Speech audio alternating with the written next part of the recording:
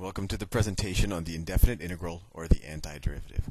So let's begin with a bit of a review of the actual derivative. So if I want to take the derivative, dx, it's just the derivative operator. And if I want to take the derivative of the expression x squared, this is an easy one if you remember the derivative presentation. Well, this is pretty straightforward. You just take the exponent, that becomes the new coefficient, right? You actually multiply it times the old coefficient, but in this case the old coefficient is 1, so 2 times 1 is 2. And then you take the variable 2x, and then the new exponent will be 1 less than the old exponent. So it'll be 2x to the 1, or just 2x. So that was easy. If I had y equals x squared, we now know that the slope at any point on that curve, it would be 2x. So what if we wanted to go the other way? Let's say if we wanted to start with 2x, and I wanted to say 2x is the derivative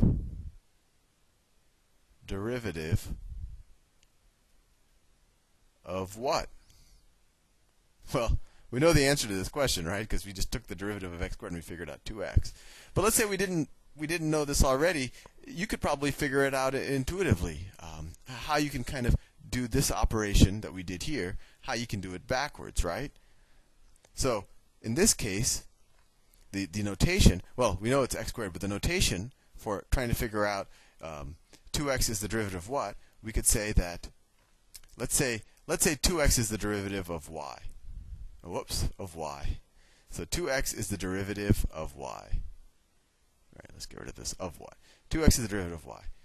Then we can say this. We can say that y is equal to, and I'm going to throw some very fancy notation at you, and I will explain it more either in, actually I'll explain why we use this notation in a couple of presentations down the road, but you just have to know at this point what the notation means, or what it tells you to really do. It's really just the antiderivative, or the indefinite integral.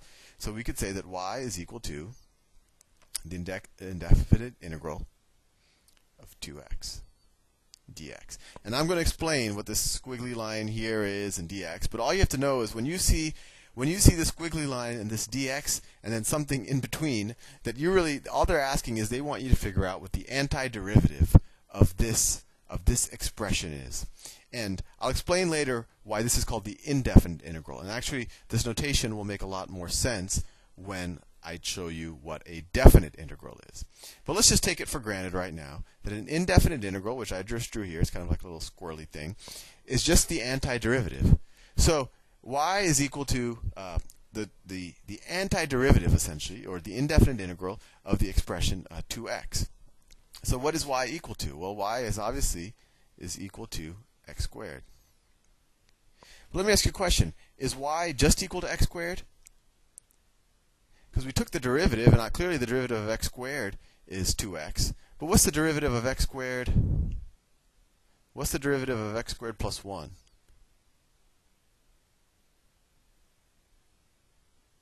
Well, the derivative of x squared is still 2x. And what's the derivative of 1? Right, derivative of 1 is 0, so it's 2x plus 0, or still just 2x. Similarly, what's the derivative of x squared plus 2?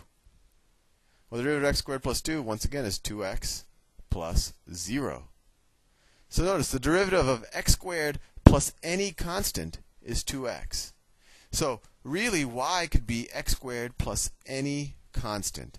And for that any constant, we put a big C there. So x squared plus c. And you'll meet many calculus teachers that will mark this problem wrong if you forget to put the plus c when you do an indefinite integral.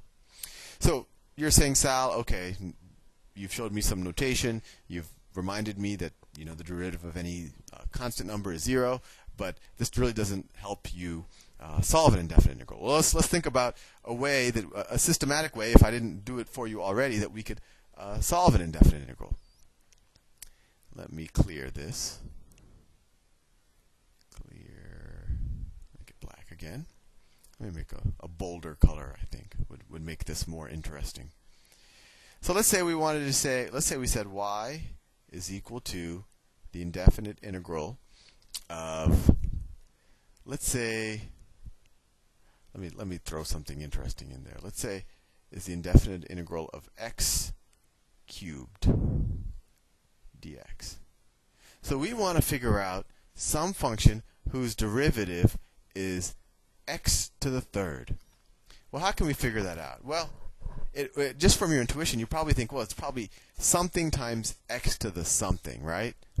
Well, let me write it. So let's say that y is equal to a x to the n, right? So then, what is dy dx? Dy dx, or the derivative of y, is then, well, we learned this in the derivative module. You take the exponent, multiply it by the coefficient, so it's a times n, and then it's x to the n minus 1, right? Well, in this situation, we're saying that x to the third is this expression. It's the derivative of y, right? This is equal to x to the third. So if this is equal to x to the third, what's n, what's a, and, well, yeah, what's a and what's n? Well, n is easy to figure out, right? N minus 1 is equal to 3. So that means that n is equal to 4, right? And then what is a equal to? Well, a times n is equal to 1, right? Because we just have a 1 in this coefficient. This has a starting coefficient of 1. So a times n is 1. If n is 4, then a must be 1/4, right? So just using this definition of a derivative, I think we now figured out what y is equal to, right? Y is equal to 1/4 x to the fourth. I think you might start seeing a pattern here. Well, how did we get from x to the third to 1/4 x to the fourth? Well, we increased the exponent by 1, and whatever the new exponent is, we multiply it times 1 over that new exponent.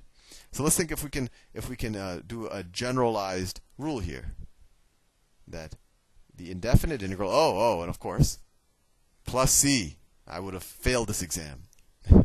So let's make a general rule that if I have the integral of, well, since we already used a, let's say b times x to the n dx, right?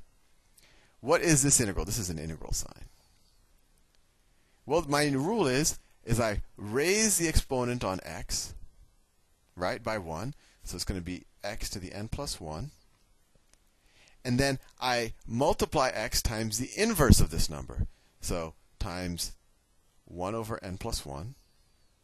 And of course, I had that b there all the time. And one day I'll do a more rigorous proof, and maybe we'll be vigorous as well, as to why this b just stays multiplying. But actually, I don't have to do too rigorous of a proof. If you just remember how a derivative is done, you just multiply this times the times the exponent minus 1, right? So here we multiply the coefficient times 1 over the exponent plus 1, right? It's just the inverse operation.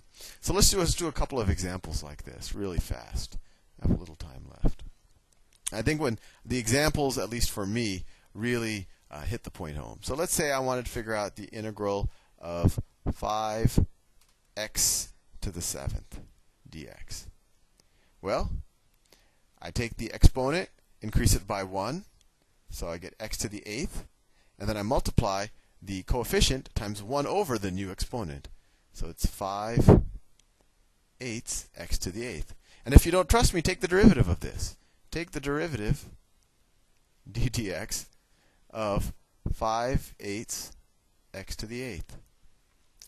Well, you multiply 8 times 5 over 8. Well, that equals 5. X to the, and now the new exponent will be 8 minus 1, 5x to the 7th. And it applies, and of course, plus c. I don't want to forget the plus c. So I think you have a sense of how this works. In the next presentation, I'm going to do a bunch more examples, and I'll also show you how to kind of reverse the chain rule. And then we'll learn integration by parts, which is essentially just reversing the product rule. See you in the next presentation.